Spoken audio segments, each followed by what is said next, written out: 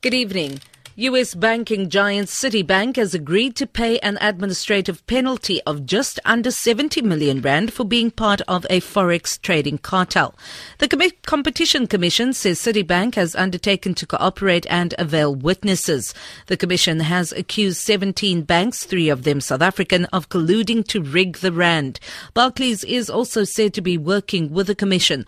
Murafi Tabani reports.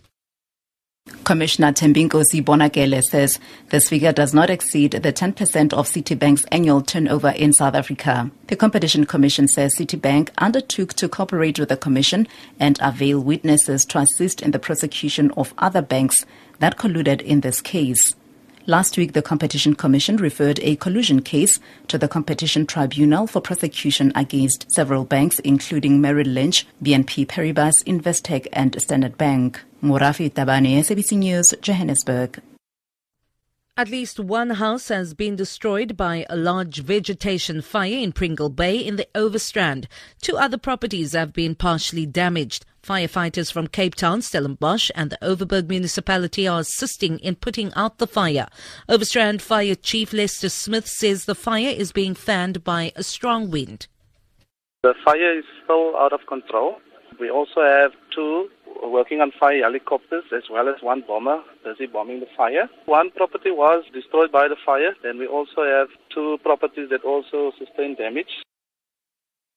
Cape Town Fire and Rescue Services say a large vegetation fire along the N7 near the Plattekloof turn-off has been put out. Traffic was earlier affected due to low visibility caused by the smoke. Fire and Rescue spokesperson Theo Lane says the fire was fanned by strong wind. Child rights activists have welcomed a guilty plea by a 38-year-old man from Plettenberg Bay accused of child pornography. William Beale pleaded guilty to more than 18,000 charges of child pornography in the Knysna Regional Court. He was arrested in January 2015 after being linked to an international pedophile ring operating online known as Cloud9. Beale will be sentenced in April. Yvette Volschkert is a spokesperson for child rights group The Green Hearts. We're really pleased that obviously there's going to be some sort of closure happening very soon. And we're looking forward to the sentencing, which will take place on the 18th of April. And we're trusting that he will receive an appropriate sentence for this crime, because obviously, these pictures depicting child pornography have been really horrific. The Trade and Industry Department has partnered with the German government in an effort to roll out hydrogen-powered buses in the country.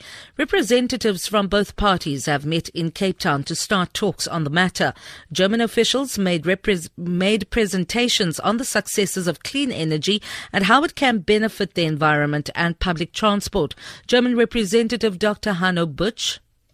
On first glance, you don't have any greenhouse gas emissions. It clearly has a direct benefit for the population. They are very quiet and no vibrations. And this is a big advantage for the bus drivers and for the customers and for the overall city feeling. And you can produce hydrogen locally, so you can supply your own public transportation with green hydrogen and be more independent from fossil fuels as well in the region.